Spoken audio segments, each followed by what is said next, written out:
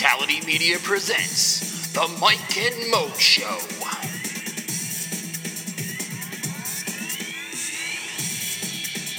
Now here are your hosts, Mike Calandrillo and Maurice Moten. Today's the day that we have all been waiting for, and by all, I mean me and Mo, and hopefully you listening out there in podcast land. It is not only St. Patrick's Day, it is the start of the Field of 64 in the 2016 NCAA tournament. I'm excited. How about you, Mo? Of course I'm excited. Do you see Yale out there? They're about to bounce Baylor, so that's looking good for my bracket right now. You're all about Yale. You put all your stock into one team.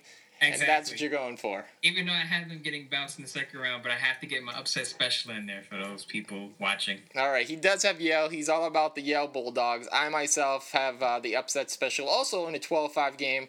I got Arkansas Little Rock showing me some love on Twitter this afternoon. Do appreciate that.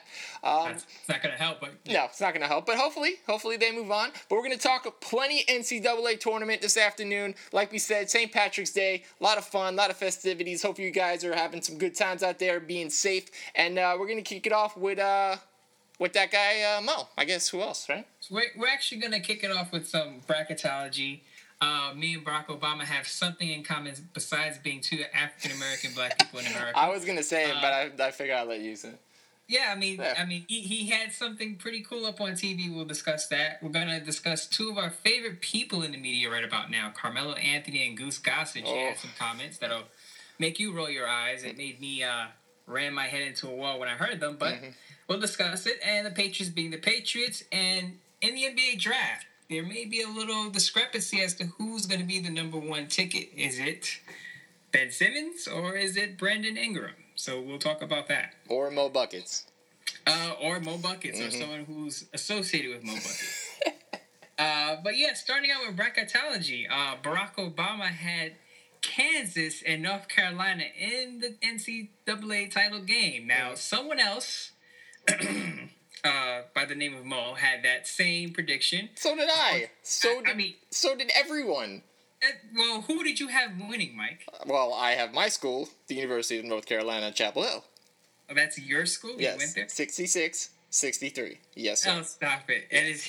Write it down. Actually, the funny thing is, the last time Obama had picked the winner of the NCAA tournament, it was North Carolina in 2009.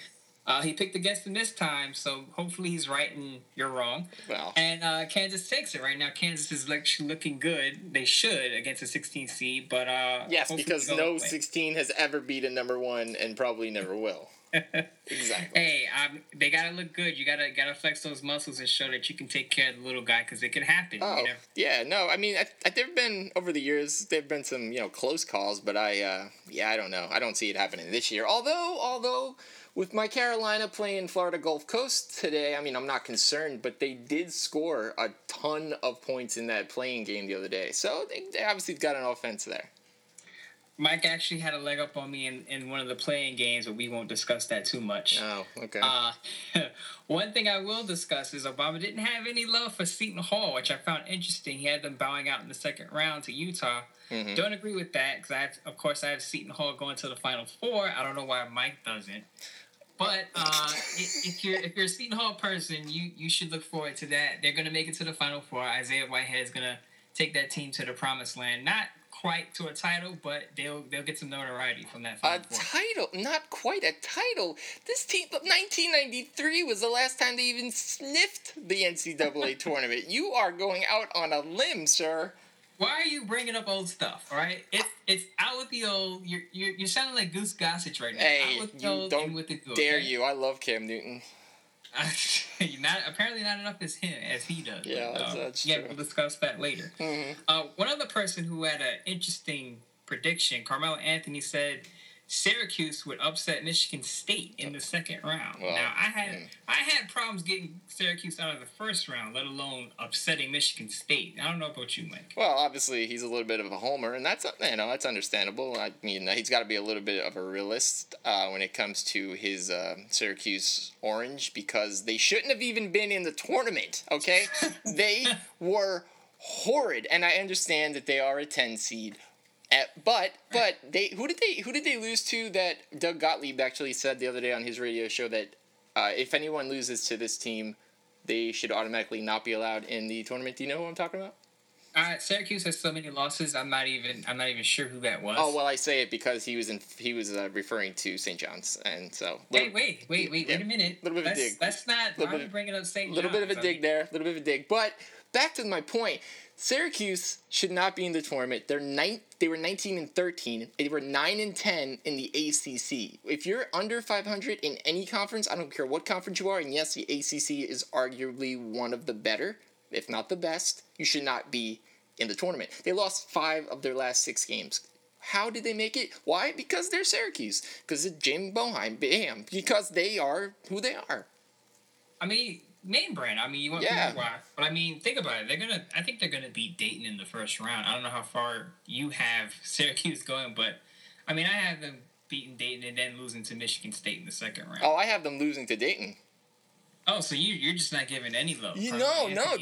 Not at all. Dayton's a 7. They're Syracuse is a 10. Dayton's usually really good. I mean, at least in the first round, they're usually pretty consistent to get out of the first round regardless of what seed they are. So yeah, I'm not giving any love to and believe me, I'm a true blue. I've been a fan of Carmelo since his 1 year in Syracuse, but nah, I just don't see it this year. I mean, if you read Bleacher Report, they had a how to fill out your bracket, and it was kind of like. They told you should trust in Dayton. Again, I don't. Maybe it is the name brand of Syracuse and Jim Boeheim, but I just see Syracuse at least getting 1 win out of this whole ordeal, and Dayton bowing out. Now, I wouldn't be surprised if Dayton pulls it off. It's not considerably an upset because Dayton is actually the 7. But again, we'll see tomorrow what happens with Syracuse and if Carmelo gets his wish or his prediction correct. Absolutely, and if anyone that watched the early games today. Where I wasn't surprised because I said it in the last podcast that Duke would underwhelm because that's what Duke does in the years that they don't win the championship. And at the half, they were losing 43-40 to UNC Wilmington, which have the ugliest uniforms in the history of the world. Can we stop the hate? It's not hate. It's being real. I mean, did you see those uniforms? Neon green, blue, gray, white. They just it was terrible. Can I say something? Yeah. Sure. Do you like the Seattle Seahawks uniforms? I like it when they wear the blue and the blue jersey with the gray pants, but not all blue. But they got some neon green in there too. Yeah, they do, but not as much as what was the school? UNC Wilmington was wearing. Oh, so because it's UNC Wilmington, you're just going to throw them under the bus for their uniforms. But the Seattle Seahawks, they can walk around with their navy blue and neon green, and it's fine. Yep. Pretty much. But besides the point that, they actually really did play on they played a great half of basketball. That's what's most important. So to take it away, again, I do not see Duke going very far in this tournament. And actually, looking at my bracket real quick, I do have them getting by the next round, but I do not have them getting by Oregon to move on to the Sweet 16. So really, so you have Oregon beating Duke? Oh yeah, well Oregon's a 1. Okay, I'm gonna refer back to my Bleacher Report, what to do and what not to do, and they told me, they advised me that I shouldn't trust in many Pac-12 teams, and Oregon is, I believe, in the same conference as they're saying don't trust it. So I'm just gonna throw that out there for you. If you picked Oregon over Duke, don't do it. Yeah, but it's a little too late for you. It's easy to say, but it's the same thing with like a Big 12 conference. Like how many Big 12 teams really? I mean, you look at like Oklahoma, you look at Texas A&M. They're basically the same team on paper. I mean, if this was a football game, don't get me wrong, I'd be all excited. But it just seems like just the school that's going to get to wherever they're going to go, and then they're going to get knocked out by one of the schools that have continually gotten there, like a Kentucky, like a UNC, somebody like that. Before we get back to our boy Carmelo Anthony, I revealed earlier that I had Seton Hall in the Final Four. I have Butler going pretty far. I have Arizona going pretty far. Do you have any upset specials besides Little Rock, Arkansas going on in your bracket? Little Rock, yeah, actually I have one. I do love Wichita State. This is a club that's been, pretty consistent again over the past couple of years since, I don't even want to say Clay Anthony, shoot myself in the leg, but, oh man. oh, too soon? That's a low blow. Too soon.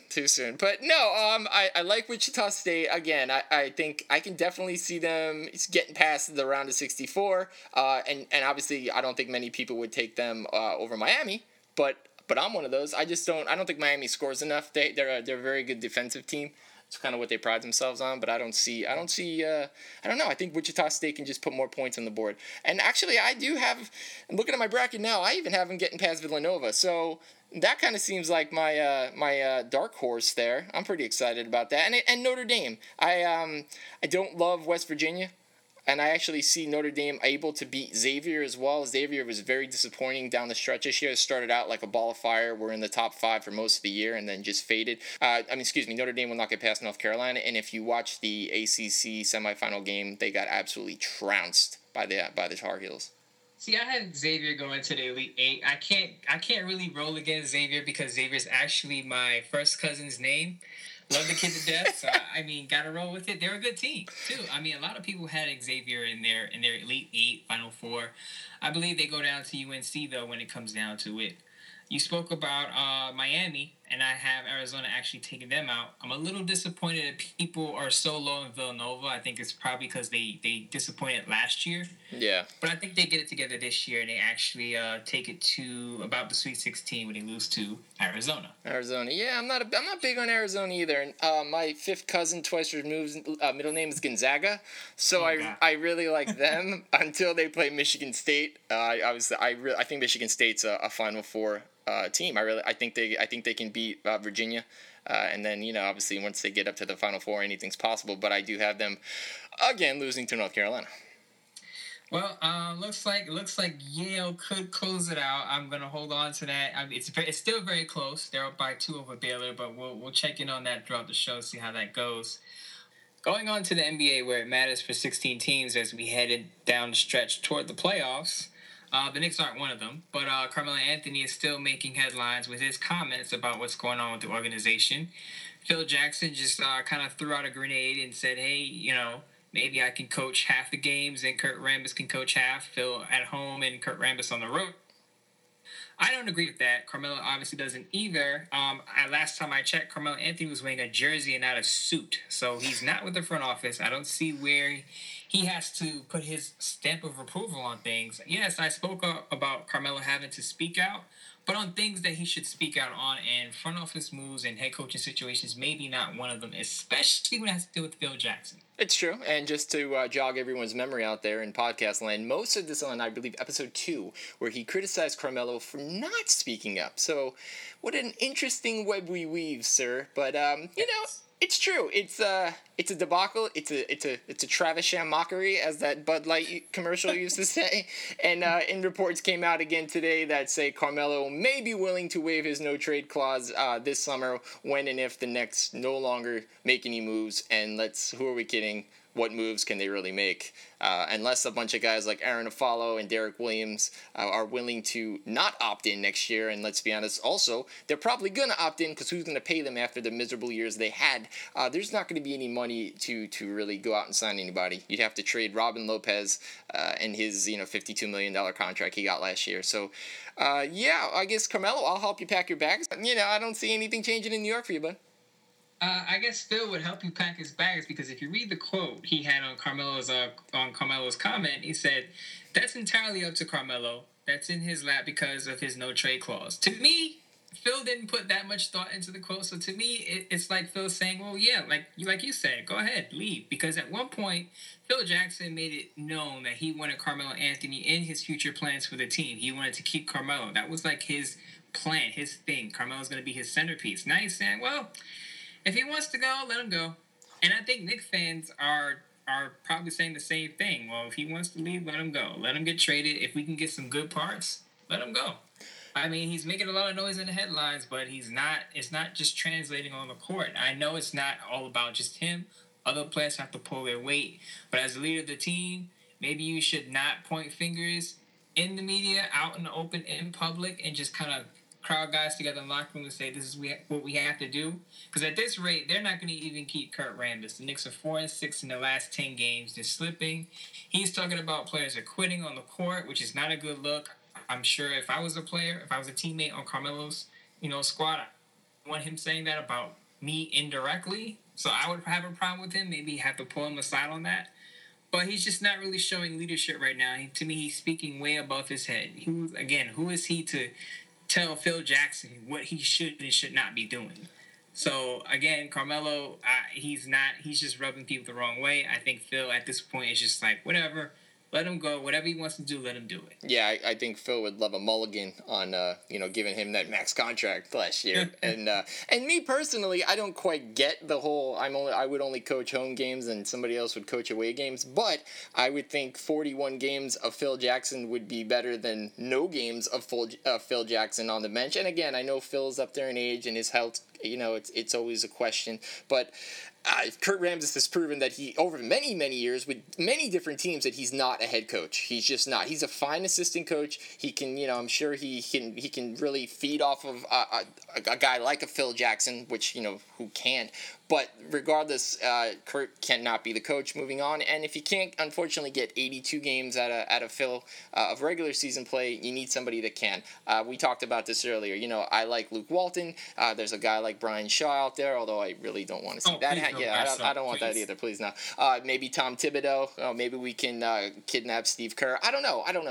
But regardless, it's just a bad situation. It's not getting any better. It's going to come to a head, and it'll definitely be in June, July after the draft, where we also don't have a first-round pick. So it's just not looking good. I don't see really any big free agents coming to the Knicks. It's just a bad situation. And I think the only way it's going to get resolved is if Carmelo finally says, trade me, and the Knicks can get something for him.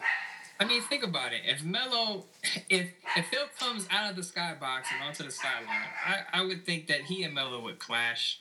I mean, because, again, Phil Jackson's not the type of guy to whip guys into shape. He's more of someone who's going to come in, see what the team has. I mean, he had MJ, he had Kobe, he had Shaq. He's not gonna, frizzle the waters. He's just gonna let players do their thing. And what Melo needs is some direction. The Knicks team needs direction.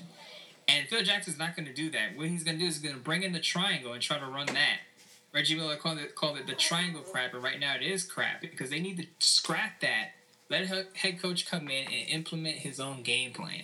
Phil needs to step back, even though Melo is right on this. Phil needs to step back and just bring in the players, but let the coach the team. And Melo, like you said, needs to pack his bags. In the perfect Knicks world, that's what would happen.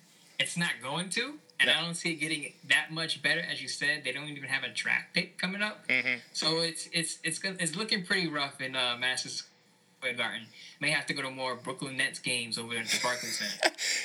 You may have to go to some games, and what's even the closest state? I was going to say Pennsylvania, but they don't play basketball anymore either. So it's the Northeast. The Northeast is lacking on quality. I guess you can go to Boston, especially after the chants today of how the Celtics fans want Kevin Durant. But again, who doesn't want Kevin Durant? And he had some really nice things to say about Boston, the legacy, the fans there, obviously how everybody wants to play well when they play against a team of, that ilk. Just a quick update, Yale has defeated Baylor 79-75, so my upset special has come to fruition, and I am perfect on my bracket. I'm so upset right now. No, yeah, you should be. Because if you guys realize that you can join our tournament challenge for a spot on the segment for our show. And Mike, he was a little chippy with me. He was like, getting at me kind of on my phone, talking about you're going down. And I'm sitting pretty and I'm perfect right now. I don't know about him. Judging by his reaction, he's not. I don't think he picked Yale. No, I didn't pick Yale. We won't get into that. No, but everybody else I've been spot on so far. And I know you don't have Arkansas State, so we'll be there. We'll be even real soon. So with that being said, we're going to take a little break, and we'll be back with Open Mic. Open Mic. And moving on to NFL free agency, where the Patriots, once again, are being the Patriots. Bill Belichick, the mastermind of the transaction wire, pulled some strings and made some moves. At first, they seem questionable, and then after you think about them, you're like, makes sense.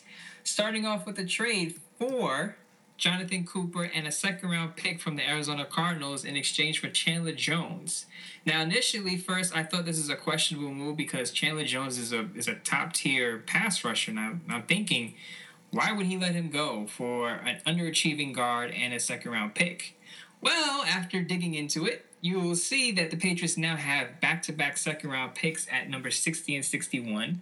And Chandler Jones is actually on an expiring contract, meaning he was going to get the big bucks, mo money, mo buckets, in the offseason. And as you know, Bill Belichick does not pay his players. Unless your name's Tom Brady, he's not paying you. And if you look at the Patriots' payroll, Brady is taking I believe, a $15 million cap hit, and I believe Nate Solder, who is the blindside tackle, is enduring a cap hit of over $10 million. After that, everyone else is under $8 million in cap hits. So obviously, the Patriots don't pay their players unless it's Brady or unless you're protecting him. So I can kind of see why this move went down. They probably didn't plan on keeping Chandler Jones, so you figure get something for him now, like a second-round pick, and turn it into a guard for Brady or another wide receiver or possibly a replacement for Chandler Jones. Now, Mike, I don't know if you scratched your head on this, but I did, and I tweeted about it. People were saying, well, it's Bill Belichick. Yeah, I was a little surprised at first because I thought Chandler Jones was such an integral part of that, that defensive pass rush. But then when you really look deeper, it's because they needed to protect Brady. I mean, if you go back to that AFC Championship game, he was hit 17 times, and that's why they lost that game, because he couldn't stay upright. So and like you said, saving money is a big part of it, but protecting Tom Brady is the main element of this entire trade. And also the fact that they don't have a first-round pick. So, again, it's a smart move for now and for later to protect your cornerstone QB and to, stack those picks because of the whole, the Deflategate thing that's still going on. Chris Long actually signed with the Patriots as the eventual replacement for Chandler Jones, which I find laughable. But then again, the Patriots have a way of digging in the trash and finding players on the downside and making it work. I mean, look at LeGarrette Blount. I mean, teams threw him away, and he had off the field issues, and if you remember, he punched a player at the end of his college career, Boise State, an Oregon game. He just clocked the guy for getting in his face, and now he's known for running behind Patriots offensive line and making it work.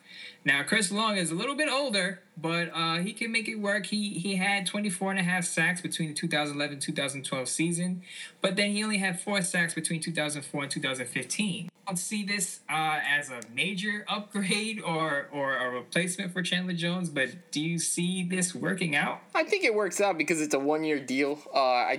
He's not going to start. He's going to be a rotational rusher behind Jabal Sheard and Rob Ninkovich, so you're not going to see him, maybe, third down, if that. He's just going to come in and out. Who knows, though? Again, he only played 12 games last year. He only had 3 sacks, so it's not a huge investment monetarily. It's also not a huge investment because, he's not the starting end. And again, he's only 31. I know you think that's old because, you're 28, but he's 29. 29. Oh, 29, that's right. But I think he has a little bit of gas left in the tank. I think he's going to play with a little bit of a chip on his shoulder. And again, it hurts me to say this, but this is what New England does. This is their iota. They go out, they pick up these reclamation projects, and it works. I mean, everybody thought Randy Moss was done when he went there. He had the greatest year of his career, and so did Tom Brady. So, I think it'll be fine.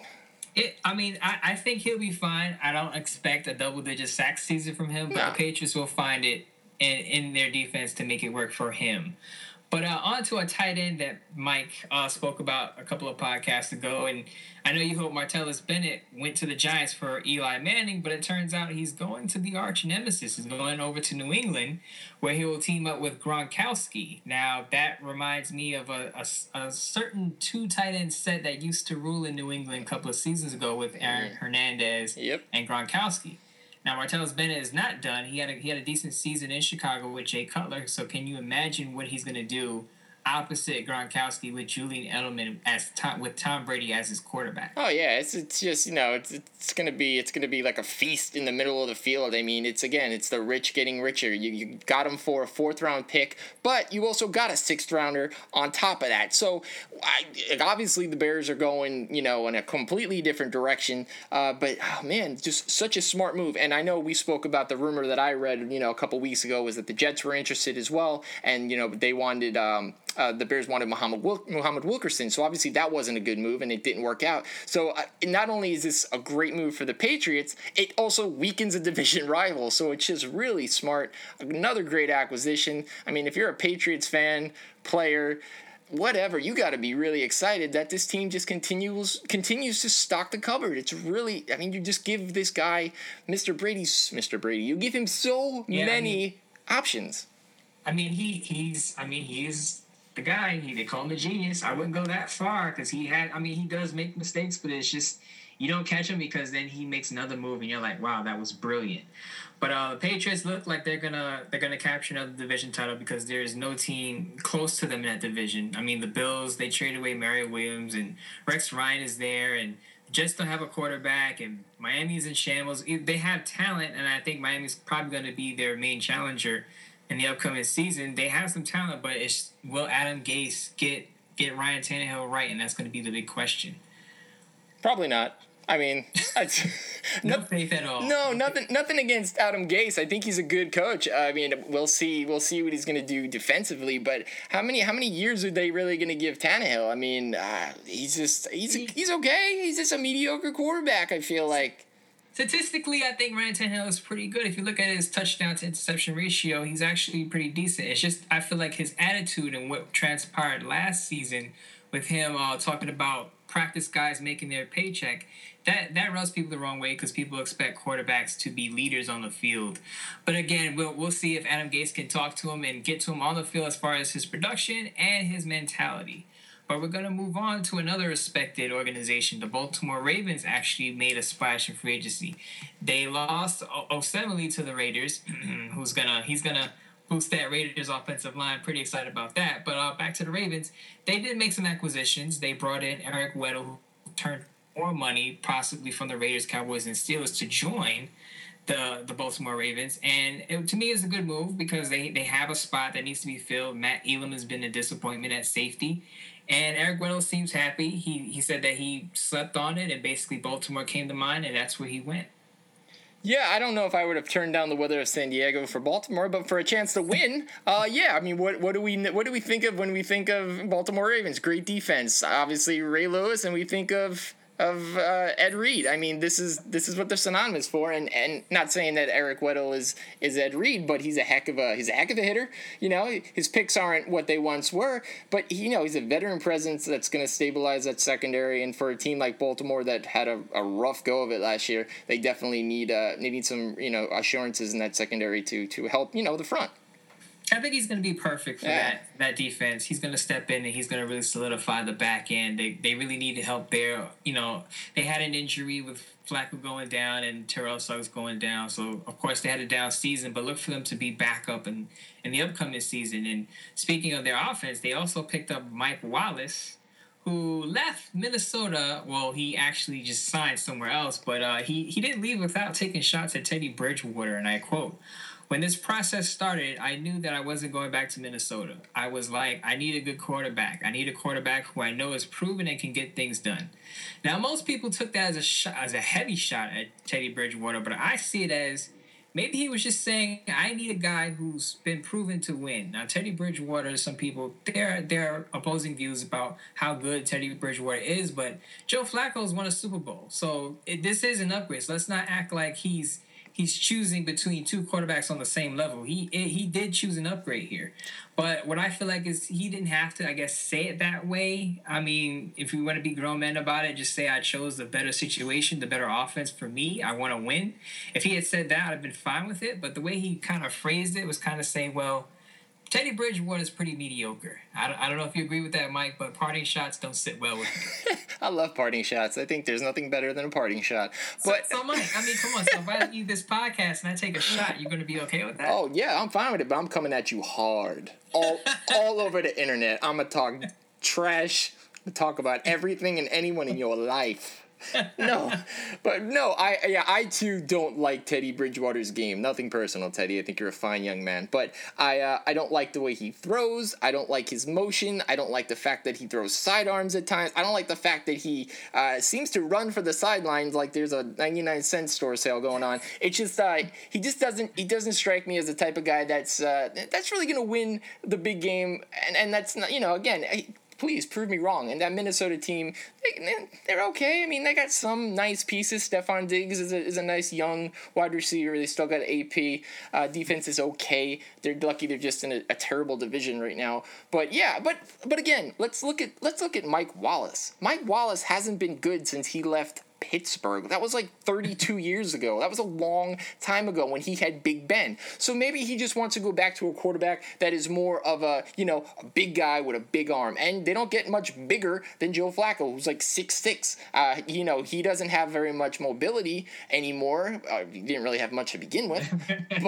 But again, yeah, I mean, that's, you're a professional athlete. Obviously, this was a personal thing. Something went on between him and whoever, in that organization. If he wants to talk, fine, talk smack. It doesn't affect me. It just makes for good radio. But, yes, he went to definitely a better situation, for him, obviously. And he's not going to be dependent to be that number one or number two. He should be the three. Again, we'll see what's going to happen with Brashad Perriman this year. He should hopefully be healthy. He can be their number two.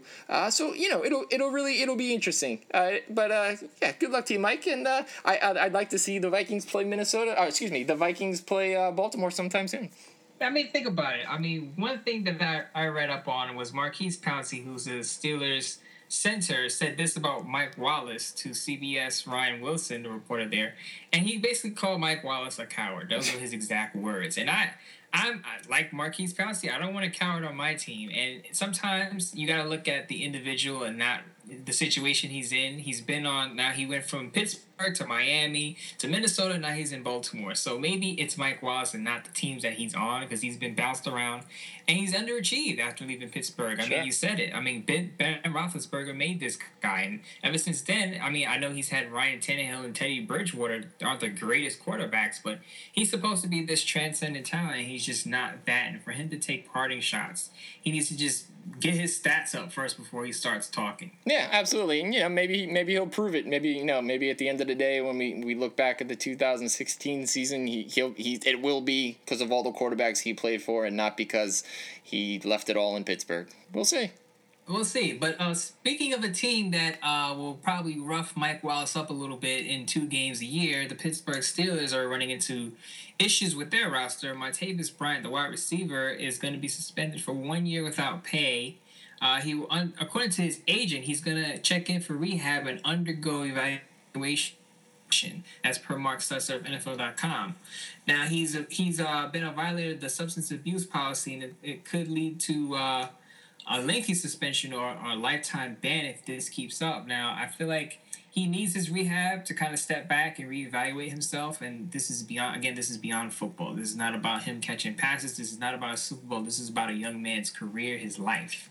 A lot of players are getting busted for this substance abuse policy issue, smoking weed or whatever it is that they're doing. But apparently this is a much deeper issue with Bryant, with depression involved. And as someone who's been, kind of acquainted with depression issues, I understand where he's coming from with this, and he needs to step back and reevaluate himself, and hopefully he comes back better and able to contribute on the football field. Yeah, this guy is an amazing talent. I mean, you saw towards the end of the season for the Steelers when Antonio Brown went out and Ben really relied on him. He was amazing. I mean, he's just a big guy with great hands and a lot of speed.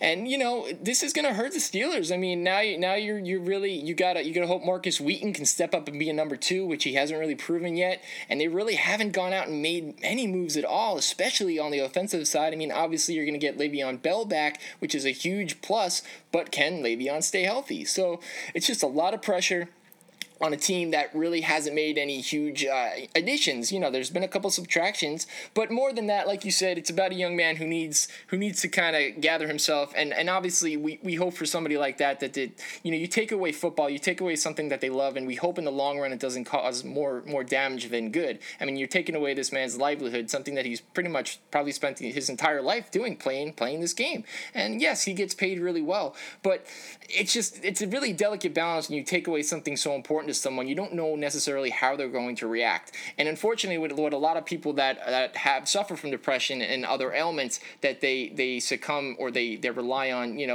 they basically flat out just say drugs or drug usage. It doesn't help the situation. It only masks it. And, this is something that he'll learn in rehab, and hopefully he'll come to an understanding and he'll get past it. But again, this is not something new in football. It's not something new in sports or in life. So, we wish all the best, and, we hope to see him in 2017. And again, it hurts this man. It hurts the team. It's just a bad situation for everybody involved. Yeah, I mean, all in all, it's my message to him is just get well, and hopefully he straightens things out with his life. Again, this is beyond football. This is more of a life issue. Fans can be very, they can say things that are way out of bounds. I mean, you get on Twitter, you see it. Oh, Martavis Bryant's a bum. He's throwing away his life. He's a millionaire. Blah blah blah. But it's more than that. These players, they go through a lot in a 16-game season plus their off-season program. So for a player to turn to substance abuse, it's more like a mask for what's going on the inside. Yeah. Again, and hopefully he deals with it. And again, I'll say, get well, Martavis. Yeah, absolutely. But on to a player who has another kind of despicable name in the league, Greg Hardy. Apparently, according to Jason Cole Bleacher Report, there are teams interested in signing Greg Hardy in free agency. Now, why would teams want to do that? I have no idea. But the Cowboys did it, and he contributed a bit. He served a small suspension. He played 12 games this year, but he didn't exactly light it up. He kind of brought headlines and said some things that ruffled some feathers, but teams are willing to take that chance. Now, as far as teams willing to take that chance, I would say the Patriots would be the best spot for him. But the Patriots just signed Chris Long, so apparently that's not going to happen. As for the other teams that could be interested in him, I could see the Buffalo Bills and Rex Ryan, knowing Rex Ryan and his off-the-wall type of thinking and his football philosophies, and maybe the Seattle Seahawks, who take a chance on players who have checkered past. Now, I don't agree with that, but we'll see where he ends up. I don't know, Mike, where you see him playing, but see the Bills is probably the best spot, being that they just traded away or they just let go of Mario Williams. Yeah, the Bills have the biggest need for sure. The Patriots would have been the best spot because of Bill Belichick, because he's done this before. He's taken on reclamation projects like Randy Moss, like Corey Dillon, guys that have kind of lost their way and even worse than that, and has kind of helped them straighten out. He's kind of the Greg Popovich of the NFL. But with that being said, Greg Hardy shouldn't play anywhere. I don't understand how this man is in the NFL and Ray Rice isn't. Okay, I understand there was video of Ray Rice and what he did. It was horrible. But if you look at everything about Greg Hardy's career, he's not a one-time offender. This has been rampant accusation. I don't think any team should pick him up. And it was funny, a couple months ago during the NFL season, I believe it was Troy Aikman, and he said until the Dallas Cowboys change the way they go about doing business, like such as signing with guys like Greg Hardy, they're not going to win. It's bad karma. You put a guy on your team like this that has all this negative energy around you and is just kind of a terrible human being. If that's worth winning, okay. I mean, unfortunately, in the NFL, pass rushers come at a very high premium. I mean, you just saw Olivier Vernon get paid more than J.J. Watt, an extravagant amount of money. So as long as Greg Hardy can wreck a quarterback, he's going to get offers, unfortunately. And you mentioned Ray Rice, and people said, well, Ray Rice couldn't play again because he was too old. He was over the hill. Last I remember, Ray Rice had one bad season, and then he was out of the NFL for his incident. Yes, he paid his debt, for what he did.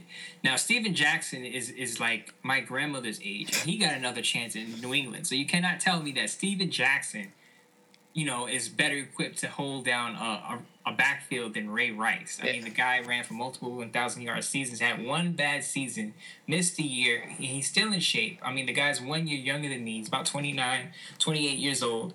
And he can actually still play. I know he's helping out at his alma mater at Rutgers and trying to speak out against, the things that he did in the past. But I believe he deserves another chance, and not Greg Hardy. But obviously that's not going to happen. And teams are going to bring in Greg Hardy to see what he can do off the edge. Yeah, it's weird. I mean, obviously there's more importance put on a rushing defensive end than there is a running back, but it still shouldn't be the case. I mean, what's good for one should be good for the other, vice versa. I mean, if you're going to ban Ray Rice or blackball him out of the game, then take Greg Hardy with you. Or if you're going to let Greg Hardy play, let Ray Rice in. I mean, it looks like he's paid his penance, and yet Greg Hardy still kind of acts a fool and gets to play. So it just doesn't make sense. But so is the NFL. Well, that's it for Open Mic. We'll be right back with Building Momentum. It's now time for Building Momentum. We introduced this segment last week, but we're just going to add a little detail to it. Mike will take a stance, and I will take the opposing stance on a certain topic going on in sports today. We're going to start off with the Tennessee Titans and their GM. Their GM is actually entertaining the idea of trading the first pick in the draft. Now, they could either trade it for a team who wants a quarterback, or they can draft a tackle to protect Marcus Mariota.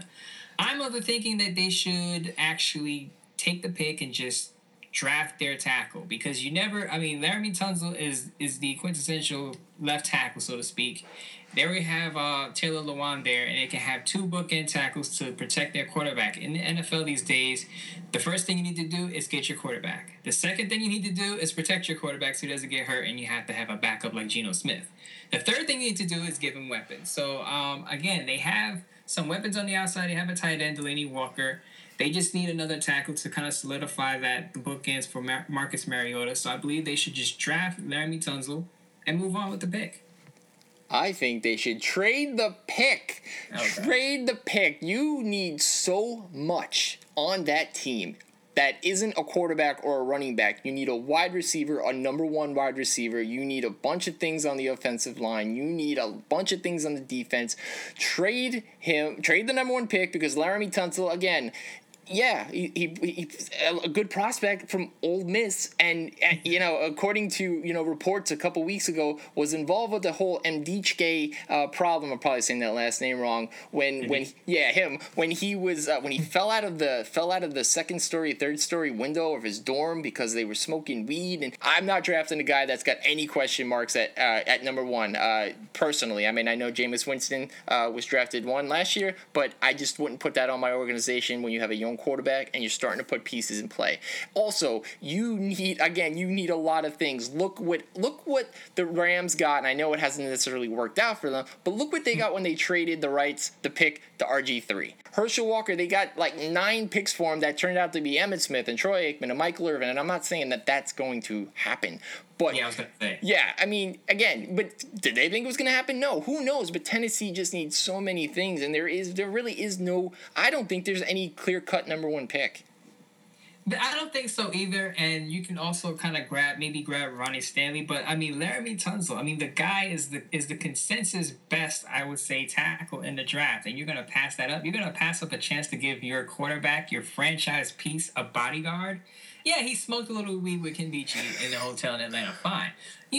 Come on. I mean, unless there's a pattern there or he fails a drug test, I brush it aside for now. And remember, this is just Ken Beachy's word. Nothing has come out saying that he was definitely there. He was definitely part of the whole ordeal. So I think you just hold the pick. Don't help another team out. Let those other teams struggle for their quarterback. You have your quarterback, you protect him now. But you wouldn't take the first pick and trade it to, say, Dallas for their 4th overall pick and a 2nd, a 3rd, and a 4th, or maybe a player?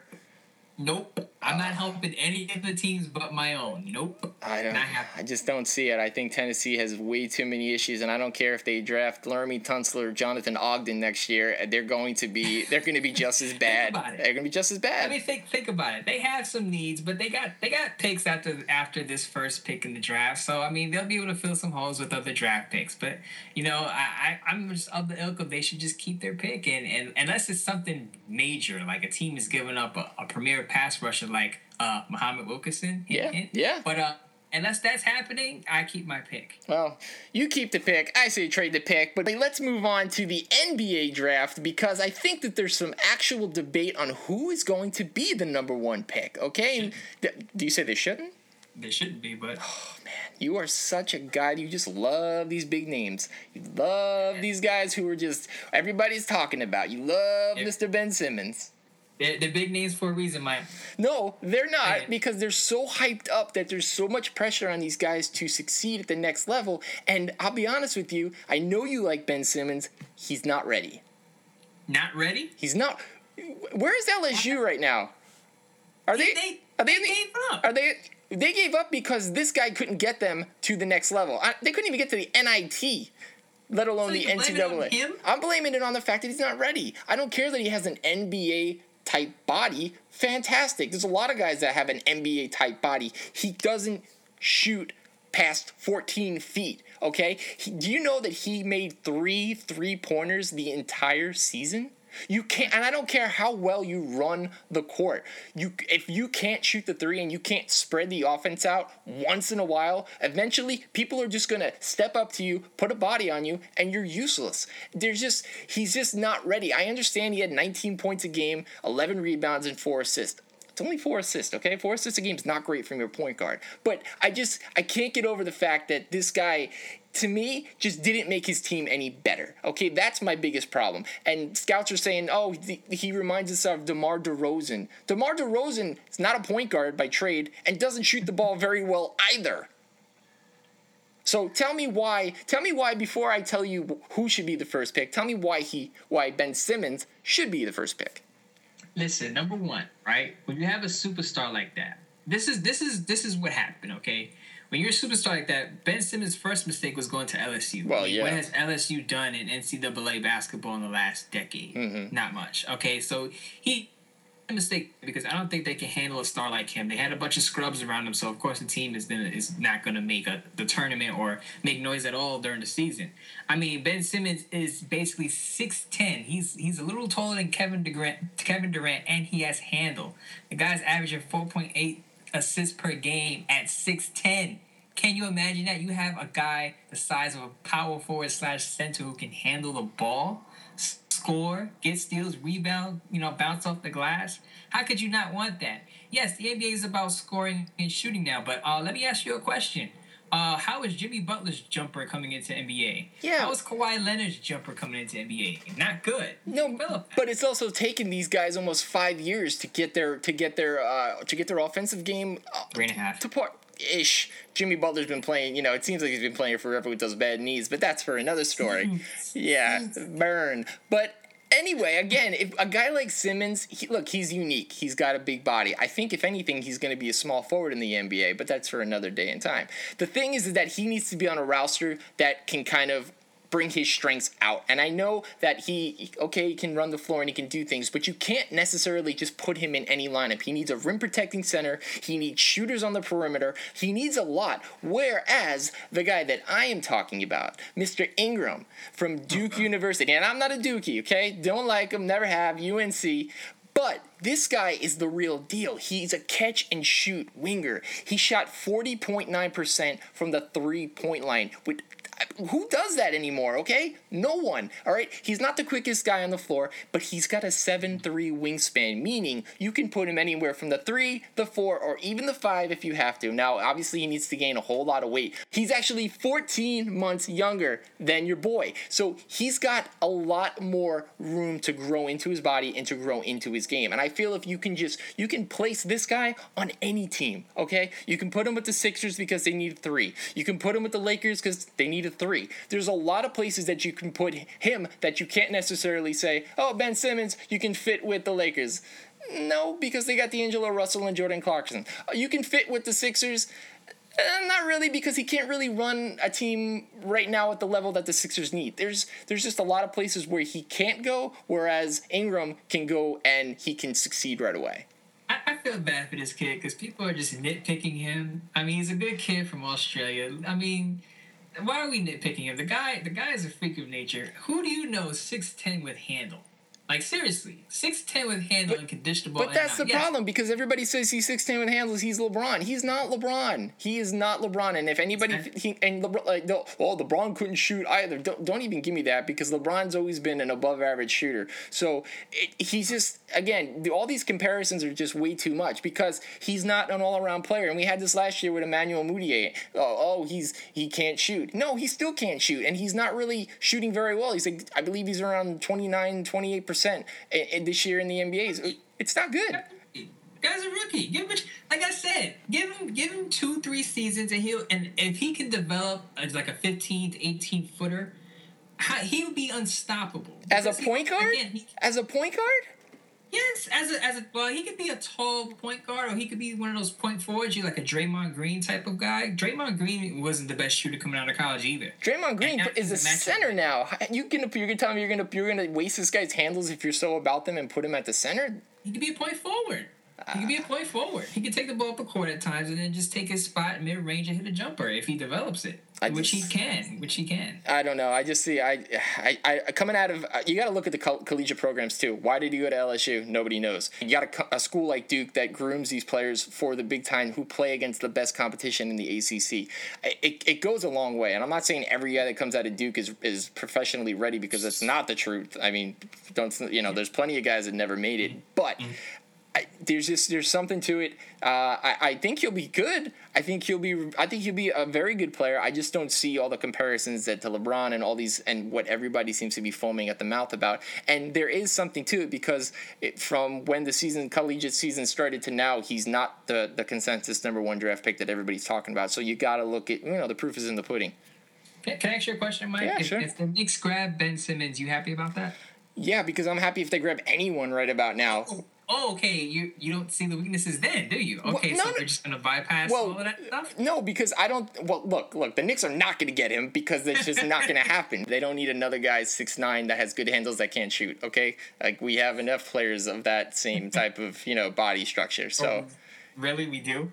Derek Williams. I mean, we got. Did you see the missed layup the other night by Kyle O'Quinn on the breakaway? I mean, 6'9", 6'10", can't shoot. We got a couple of those. He's not from Queens anymore after that. Oh man. Yeah, but Queens disowned him for that. Yeah, well, he left his game in Norfolk State that one tournament. That's so cold. So cold. Let's moving out of the NBA, because I just feel that there's only so much you can talk about the NBA till we get to playoff time. We're going to go to baseball. It's almost baseball season, and Mo loves him some Goose Gossage. He really, really loves some Goose Gossage. I'll let you take it away, Mo. Goose Gossage is in the media headlines again, and this time he threw my boy Cam Newton under the bus. Mm-hmm. Basically said, and I quote, "It's a shame. It breaks my heart to see the direction this game is going. What do we want? A bunch of Cam Newtons running around?" Wow. And I'm like, whoa. Cam Newton hasn't been on the field in over a month, and you're still taking shots? Like, come on, Goose. What are you doing? Nah. I mean, I understand he's one of those get off my lawn type of guys, and he hates everything that's new. He probably has a flip phone. Mm-hmm. But he can't just go around hating on people for no reason because he hates the way baseball is going.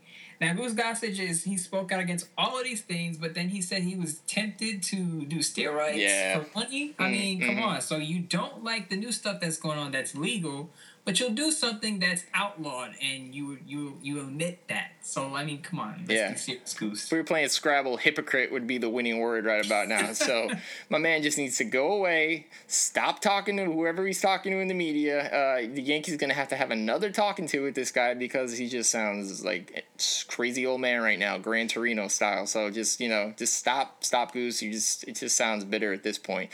But other baseball news, that kind of... There's definitely one side or the other that you can take with it. And if anyone's heard, it's the Chicago White Sox versus Adam LaRoche. Okay? And this has been going on for a couple of days now, where Adam LaRoche has been bringing his 14-year-old son to spring training over the last 2 years since he's been a White Sox, basically every day. Now, this is a 14-year-old kid. This is a Major League Baseball clubhouse, and for anybody that knows a little bit about baseball, it's kind of like a boys' club. So, there's a lot of language, a lot of obviously there's nudity. It's men. There's a lot of things that maybe a young mind shouldn't see.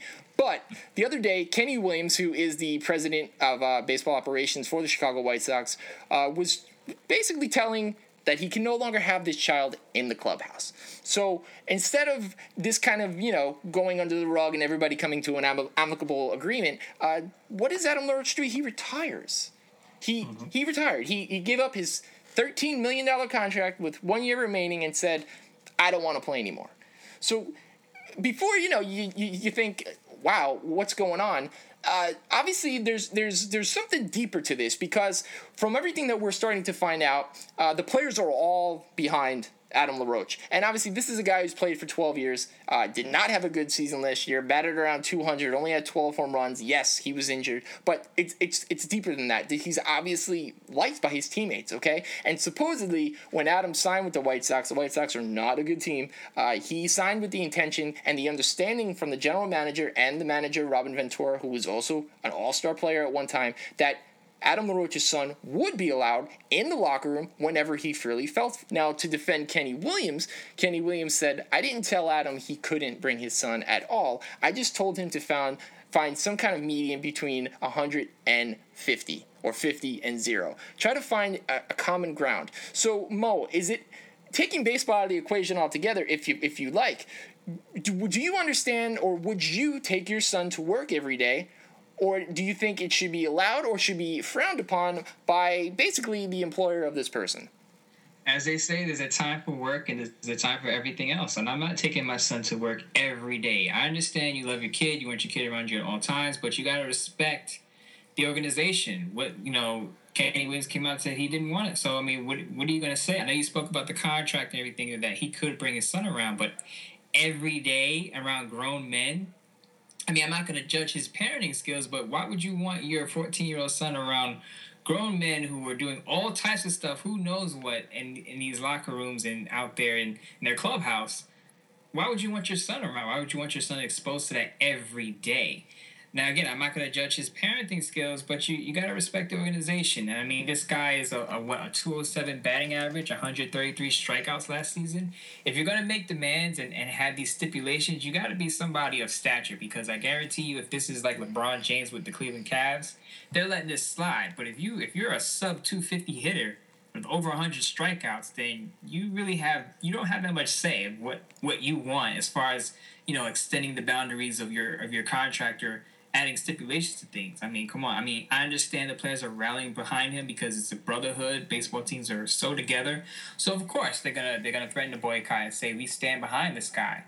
It's a fraternity. But on the other hand, you gotta look at it from management's perspective. I mean, you gotta respect the wishes, and he walked away from baseball. It's on him. But if he wants to come out of retirement and play for another team that will put up with that, fine. But the White Sox clearly aren't. Yeah, it's tough, because I can see both sides of it, but for the sake of the segment, I'll take LaRoche's side on it, because his father was a player. Him and his brother were in the locker rooms for many years with his dad in the in the 80s. Obviously, it was a different time, but if anything, I could see it being even a dirtier place than maybe it is today. With a little bit more of a PC culture that we seem to have. I think about it real quick. Can you imagine bringing your son around when Goose Gossage is around? Like, seriously? No, I can only imagine what was being said out of that man's mouth. I mean, he was probably watching Roots on the TV every day in the locker room. So I can't. That would be awful. But yeah, it's tough. I get Kenny Williams. He said, what other job are you allowed to bring your son every day to work? But it's spring training, man. I know it's a time for camaraderie, but it's also a loosey-goosey time. I went to the Braves and the Mets spring training game a week ago, and I was fortunate. I actually got to see Matt Harvey pitch 3 innings, and it was like Mo, Larry, and Curly playing in the infield, and I never heard of half of these guys. So you know what? If I have to pay $50 a ticket, and I can't get to see Cespedes, and I can't see Granderson or David Wright or Lucas Duda, if I don't get to see these guys, and I'm going to spend my hard-earned money, then let Adam LaRoche have his 14-year-old son with him.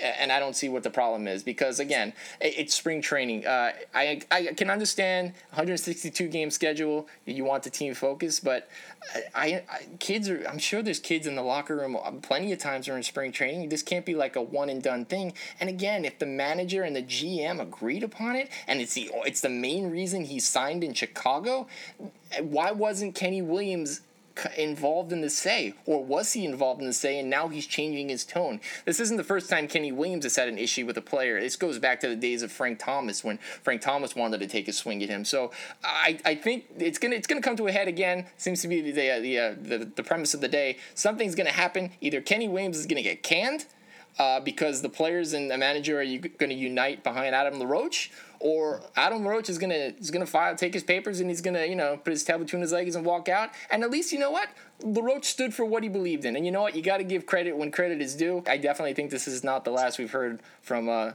this situation. So I mean, Mike, if you're hired at ESPN, Fox, NBC, you're gonna have little Mike Calandrillos running around playing with the mic, playing with the equipment. I mean, is that okay? No. But if I go to ESPN and the Mike and Mo show has blown up because we're on like 12 continents and 57 different languages, and I'm like, yo, I want little Mike in a studio all the time, or I sign with, the European Football Championship League sports only Telemundo channel, and they're like, okay, we'll let little Mike. Then it is what it is. And maybe he should have got that in writing. Maybe he does. I don't know. Maybe there's other parts of this we still haven't heard. But again, it's all about your word, man. Like, you're only as good as your word. And if somebody tells you no, it's good, then it should be good. Like, you can't just decide to wake up one day and be like, no. What I told you a year ago doesn't no longer work.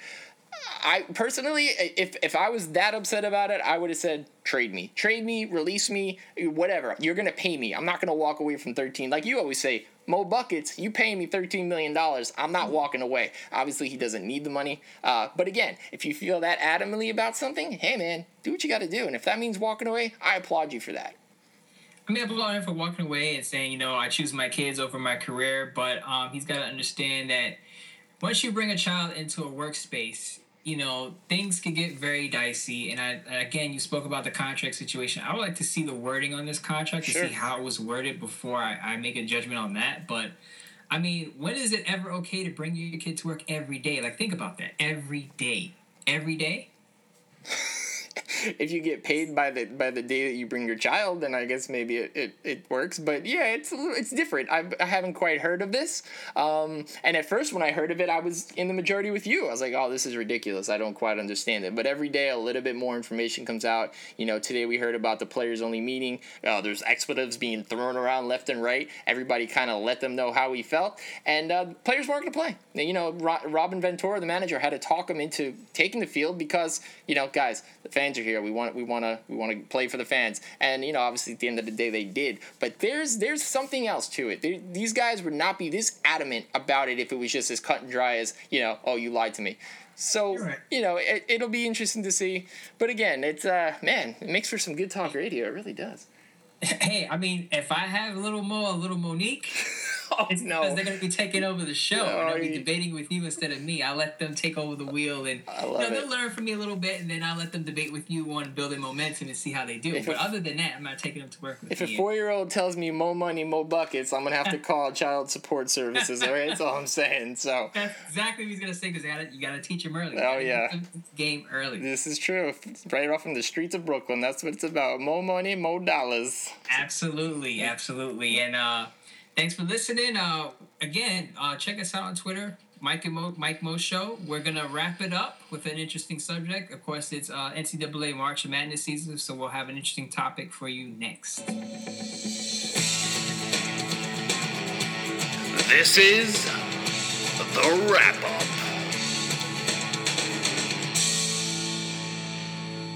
Keeping in the spirit of March Madness and the NCAA tournament, we've got one question to wrap things up today, and it's directed at my main man, Mo.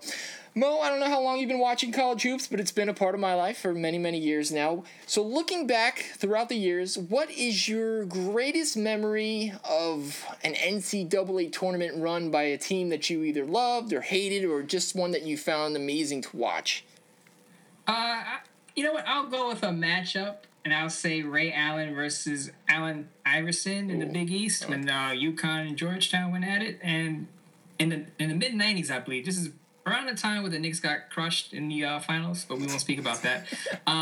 These two were battling in NCAA, and they had a pretty good thing going. And I remember that was probably the first time I got interested in March Madness or college basketball for that matter, because this is back when players used to stay for 4 years before they go to the NBA.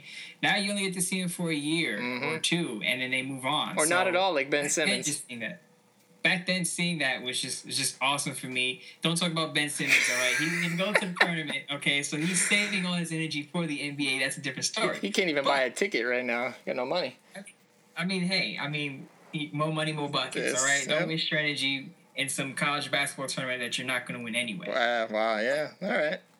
But back on Allen Iverson and Ray Allen, that really piqued my interest in NCAA, and watching those two go at it was just amazing for me, and I watched it ever since then. I mean, the times of Miles Simon going at it when he was pretty good with Arizona, and now he's an analyst now. So it's just seeing that just makes me, number one, it makes me feel old. Not as old as you, but it makes me feel old. And to realize that these players went from being in NCAA tournament to now being analysts and going to the NBA and doing great things. But, of course, both Allen Iverson and Ray Allen, neither are in the league. Ray Allen's probably camping out, waiting for a team to pick him up as an extra three-point shooter. We'll see what happens there. But not going to happen. I remember him from his days at UConn, and it was great. Yeah, that was a long time ago. Jesus Shuttlesworth, very long time ago. But for me personally, it goes back. It started with Carolina. I remember watching. I was at a hotel when I was a kid, watching the title game, Carolina versus Michigan, and the Chris Webber calling a timeout when he doesn't have any timeouts. And I was young. I don't remember what year that was. I don't know if it was 92, something like that. But that was a long time ago, and that's what kind of sparked my love for Carolina. But probably my favorite all-time team was that 2005 Carolina team with the likes of every player that never made it in the NBA. Rashad McCants and Sean May, and Marvin Williams was a freshman, and he should have stayed in school. That was a great college team, and that was a college team and just that. But it was a lot of fun just watching them. They were the number one seed pretty much all year, and they just beat up every team they could. And, they played Illinois in the championship against Deron Williams, who, I think he's still in the NBA somewhere in his receding hairline. So it's, he's, that was a lot of fun, and that was a squeaker of a championship game. But, I think it was Roy Williams' first collegiate title ever. So it was a big deal. And obviously they went on and won in 2009 with Tyler Hansbrough. Rest in peace. Oh, he's not dead. He's not dead. I mean, he's getting dunked in the NBA, but he's not. He's alive, Mike. His career's dead, but no, I love you, Ty. But I can say these things because I root for Carolina, because I bleed Carolina blue. But no, it's funny when you can just relate. You can relate those moments back to childhood, or any time where you can just you can be like, wow, that was an epic time. Like you were saying, Miles Simon, like Trajan Langdon, Eric Montross, like people, millennials don't even know who these people are, let alone seen them play. So, we may be older, but at least I feel like we really got to see the epic basketball in college, like Ron Artest at St. John's. I remember watching him, and Ed Cota at North Carolina. Like, shout out St. John's. Yeah, I mean, there was some great college basketball, and it really has kind of fallen off. This season especially was just nobody wanted to stay in the top 5. It seemed everybody they won a couple games, they lost a couple games, and it was up and down. And that's why I hope this tournament it picks up and it piques people's interest. Obviously there's always going to be gambling in Vegas, and people are going to play FanDuel. But, when college basketball is great, it just makes the NBA that much better, because, you and I spent a couple minutes talking about who should be number 1, who should be number 3, because I have no idea who any of these people are after 1 and 2. So it'll be interesting. I think it'll be a lot of European products, But, again, like we say, everything's changing. NBA's changed. College basketball has changed. So it's weird. It really is. There's very few things I think you can rely to stay the same in sports. Yale, really? I didn't think Yale was going to win. You did, but I think it's just lacking those rivalries we see. I mean, you see players play each other, consecutive years. You mentioned Michigan and the Fab Five. Yeah. I mean, people don't remember that this is a great team that didn't win anything. Nothing. I mean, they came close a couple of times, but they never really, took it all the way before they went on to the NBA. Jalen Rose, Chris Webber, and those guys. And you just don't see that anymore. Players coming back to win an NCAA title, it just doesn't have the same value anymore. Players are just like, look, I need to make this money, and I don't blame them. I'll say it again, cash your checks. I'm all for it. Make your money. But it's just for the product. If you're a viewer watching the NCAA, the reason we can't get into it is because we don't even know who these players are. I mean, think about it. Pick any random team and just tell me who their starting lineup is. Because I couldn't. I'm going to be honest with you. I couldn't tell you. No, it's a shame. You know, it's and it really has a lot to do, if not all of it, with the one and done rule. It's so stupid. I mean, college football, you have to play 3 years, or you at least have to be redshirted. So you have to have been in school for 3 years, because we know and people know that these guys are not ready for the NFL. They're not ready for the pounding, you know, everything that's going to go on. But why are they ready in basketball? If you're not going to let them go straight from high school like they used to, why is it okay now to play 1 year and then go to the NBA? You're not doing these kids a service. Yes, you're patting their pockets a little bit. That's fine. I'm all for cashing those checks. But you're not getting an education, okay? You're not furthering them as citizens of the world. So what happens to a guy that comes out, blows out his knee? He only did 1 year in college, and now he has a little bit of money, but he has nothing else to fall back on, unless, of course, he's got the right support system and he's invested his money wisely. But again, money goes quick, man. You know, education, it's going to be there forever. And then, you know, hopefully some of these guys can kind of work that into, you know, when they sign with a school. I've heard it before. They say, you know, even if I leave in 1 year, I can come back and get my degree. Fantastic. But again, I don't know how much of that is going on. So it's just, you know, I feel for a lot of these people. You know, I would love to be in the situation to say, oh, do I come back to school for my sophomore year, or do I cash that check? But they really shouldn't have the opportunity to choose. It should be one or the other. Either you're going to let these kids go at 18 years old straight to the NBA because they're that good, or you're going to make them get their education, and then after their junior year decide, like in football, do I stay and get my degree one more year, or do I go to the NFL? And 9 times out of 10, when the guys leave college to play football, they go to the NFL, they come back and they get their degree. And you hear about that. But I don't know how much I hear about that in the NBA because, again, you leave college at 19, you got 1 year under your belt. Who knows how much you actually went to class? Are you going to go back to college for 3 years after your career is over? Highly doubt it. Yeah. Yeah, I mean, I look at it this way. The NBA may have gotten tired of getting Kwame Browns trying to make the jump, and they said, hey, we need to implement this rule so that they at least get 1 year in. But I mean, hey kids, the message is here is like, stay in school and then cash your checks later. The checks will be there. But I mean, you can't tell a kid that who's come from poverty and needs a way out. So I kind of see it from that side too, that some of these kids come from environments where they need an escape and they need the money and they have families and they have children and stuff like that to support. So I can kind of see why they want to just say, okay, I'll take the 1 year in college. Maybe some of these kids wouldn't have gone to college anyway. So at least they get that 1 year of college in, and if they go to the NBA and they fall flat, then like you said, it's hard, but they can still go back and make a living for themselves doing something else besides, you know, playing basketball, maybe analyst or journalism field like someone I know.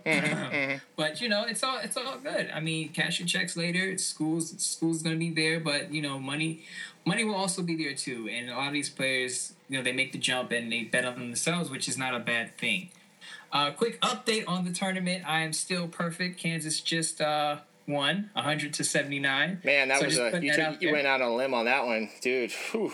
Can't believe you won that game. What are you kidding me? I gotta stick with my team. I mean, it could happen. You never know. Oregon could get us set by the Holy Cross tomorrow. So you never know what could happen. Well, that's not happening either. So best of luck with your continued picks here, Mo.